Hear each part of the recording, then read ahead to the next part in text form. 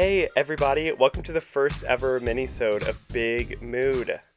Before we start, I want to tell you two really cool things. First of all, Big Mood now has over 2,000 streams across all streaming platforms. That's incredible. I feel so lucky and happy and excited to have people listening to these young people share their experiences and their lives. And I have a few more awesome guests this season, and I'm so excited to see those numbers keep growing. So I guess this is me kind of bragging for sure, but also thanking you for listening and for supporting this podcast.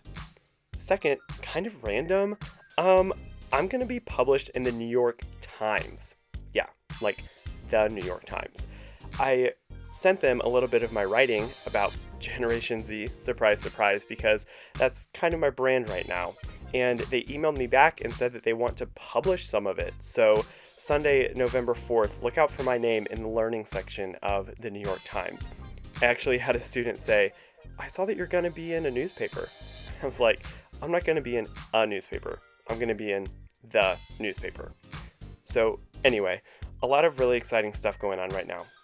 Hope you enjoy this mini-sode. Thank you.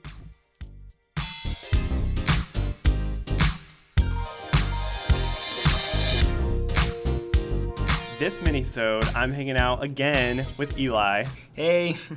We're back at it, and we're going to read a story from mythology. Why, you ask? Well, when Eli and I talked about doing an episode, at first we kind of played with the idea of talking about mythology for the whole full episode. And then we decided, there's probably more important things. So if you haven't listened to Eli's episode, you don't need to for this episode, but you need to just like morally. It's just like a good thing for you, right, Eli? Yeah. Yeah. So we're going to talk about mythology because it's something that we're both kind of passionate about. I teach mythology and I had Eli in my mythology class, and that's why we're here today. Here's how this works. We both have a story in front of us. It's the story of Theseus. I'm going to read a couple of pages, and as we go, we're just going to point out our observations. It's a crazy story. I am super into true crime. If you know me at all, you know that. And this is kind of the closest that I've found in mythology. So I'm super excited to read it with you guys. If you don't know Theseus, he was a hero in Greek mythology, and he was most known for taking down the evil Minotaur, who was basically in a giant maze, a labyrinth, and every 7 years, a king would have to send sacrifices. Now, we're not going to talk about the origin of the Minotaur because it is deeply, deeply disturbing. It is by far the worst day of mythology class all semester. I love it because it's super awkward for my students. They probably hate it. If you're curious, give it a Google, but Google with caution. We're going to pick up with Theseus as he sets out to Athens. So he's going back to Athens, and that's where our story picks up. Are you ready, Eli? Yeah. Here we go. Theseus was determined to make the trip to Athens by land, even though the sea route was safer by far. This was because a series of notorious savage outlaws haunted the road that led across the Isthmus of Corinth between Troezen and Athens. Travelers who took that route seldom lived to tell the tale. Ooh. But to Theseus, such challenges were merely ways to prove himself a true hero. So in spite of the pleas of both his mother and grandfather, the boy took a sword and sandals and set off down the dangerous road. I love how he's just like, oh, I got this. No worries. Yeah, he's literally like, I could go by sea and definitely survive, or I could go by land and probably die. Yeah. Classic Greek hero. So it wasn't long until Theseus came to Epidaurus, where he met a large, crippled man named Periphetes. His nickname was Clubman because of the giant iron club he used as a cane. I love how literal and straightforward that is. Yeah. Whenever anyone passed by on the road, Periphetes would shuffle out of his home to greet his guest, then beat them to death. I'm so sorry. Every time I laugh in mythology, I have to apologize to my students because it's not funny. Like, what's even funnier to me is, like it said a few sentences ago, he used it as a cane. So, Yeah. like, I imagine, like, this old man just carrying around this huge bludgeon and just, you're like, oh, it's just a nice old guy, and just, like, beats you over the head with it. Like, Yeah, literally beats you over the head. This villain was strong but slow, whereas Theseus was smart and fast. He barely dodged the first blow, but quickly came up behind the old man and grabbed the club from his hands. He then pounded Periphetes to a pulp with his own weapon. Yikes. Yeah. One thing I love about Theseus is his life is pretty mild, and then all of a sudden he murders this old man, and then it's just a downward spiral. Not far down the road was another outlaw named Sinis. He was called the Pine Bender, and I think this might be my favorite guy. This scoundrel seized unwary visitors and tied their legs to a supple pine tree bent to the ground. He would then take their arms and tie these to another tree bent down from the opposite direction. When all was ready, he would cut the cord holding the trees together and gleefully tear his victims apart. Theseus quickly realized what his plan was and took hold of the outlaw before he could be captured himself. Then, with Sinis begging and pleading for his life, Theseus tied him between two pine trees in the same manner as all those he had murdered and cut the cord. Yeah, that's crazy. I always do this nasty sound effect because obviously everyone's like, oh, that's gross. But then I always go like, and say like, that's the sound of his spine ripping out of his waist. Yeah. Oh, it's so bad. It's like pulling the insides out of a pumpkin, like that nasty sound. No.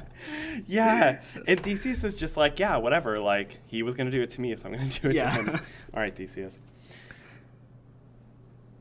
Peregrine, the beautiful daughter of Sinis the Pinebender, watched all this in horror from her hiding place in some nearby asparagus bushes. The craziest thing about this story to me is that I just now learned that asparagus grows in bushes? ? I never knew that. Yeah, me either. Theseus saw her and promised she would not be harmed if she surrendered. The girl was so grateful, she emerged from the bushes and wrapped her arms around the handsome hero. He had never been with a woman before, but he learned quickly, leaving her pregnant as he went on his way. Oh my gosh. Oof. Big oof. Yeah. The worst part is that it then says, generations later, the descendants of Peregrine were still worshiping asparagus. And that's when I always ask in class, who here eats asparagus? And everyone's like, I do. Not anymore. Yeah. One day I should bring in asparagus for a snack, but just do it before they read the story, and then read the story. Theseus crossed the narrow isthmus of Corinth and continued on his journey to Athens, detouring along the coast. Oh, I'm going to skip this part. This part is so boring. Oh, yeah. It just nothing happened. Yeah, it's like not as good as the others. This guy's good, though. Near the town of Megara, Theseus next came across the outlaw Siren, who lived on a cliff above the sea. It was his peculiar habit to capture travelers and force them to wash his feet. What? You should see our faces right now. In the middle of this humiliating task, he would kick them over the edge of the cliff into the sea, where a giant turtle was waiting to eat them. Theseus let himself be taken by Siren, then pretended to bend down and wash his feet, but instead he grabbed the outlaw by his legs and threw him over the cliff to be devoured by the turtle. I really I'm pretty good at telling these stories, but I almost have to have my students read along or else they don't believe me. Like, they're like, you're making all this up. A turtle? And I'm like, look, guys. Yeah. I would have already been dead if this would have happened, and I would have been there because I would have been like, I'm not touching your feet. Go ahead, I'll jump. Like, I will jump. Yeah. I will do many things, but I will not watch this guy's feet. Yeah. Theseus had almost reached his destination when darkness fell. He was at the edge of Arenaeus and met a kindly man named Procrustes, who offered him a room for the night, which, sounds nice, but after all the other adventures, beware. This villager frequently took visitors into his home, but he had a very exacting nature. After feeding his guests a good meal, he would lead them to a comfortable bed, at which point all my classes are like, ooh, and I'm like, no, just keep reading. But before they knew it, they were tightly bound on their backs while their host pulled out his saw and ropes. He was insistent that his guests fit the bed exactly. So, those too tall were trimmed down to size, while those too short were stretched with cords. Theseus, however, turned the tables on Procrustes and fatally adjusted him to fit his own bed. Now I have a question. Mm-hmm. What would be worse, being too tall or too short? Oh, God.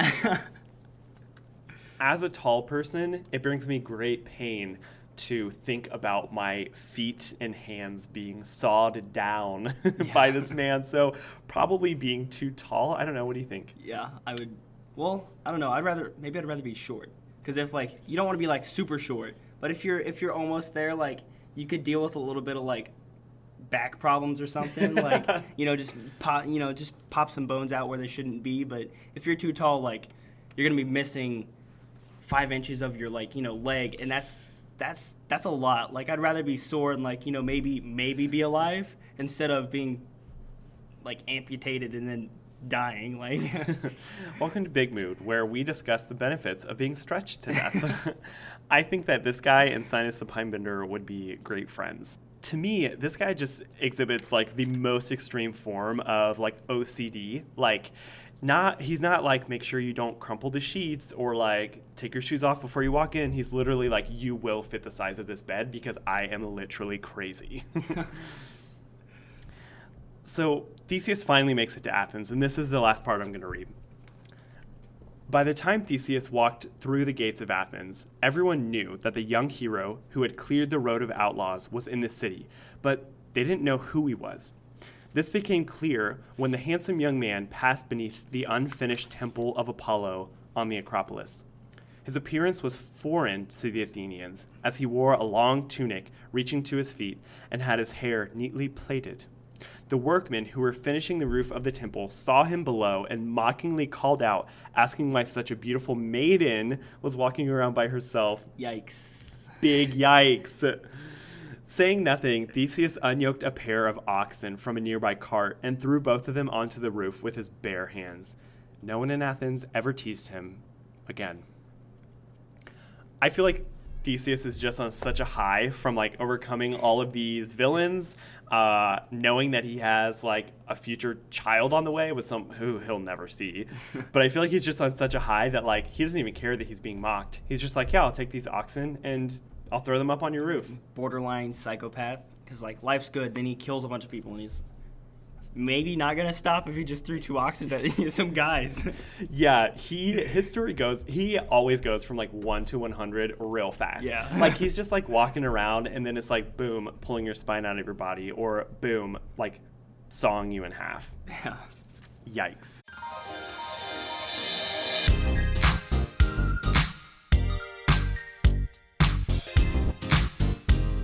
That's where we're going to stop today. Theseus' story is all over the internet if you want to read more. Or, I don't know, maybe we'll do another mini-sode and we'll finish out the story. Eli, thanks so much for coming on today. No problem. Thanks for having me.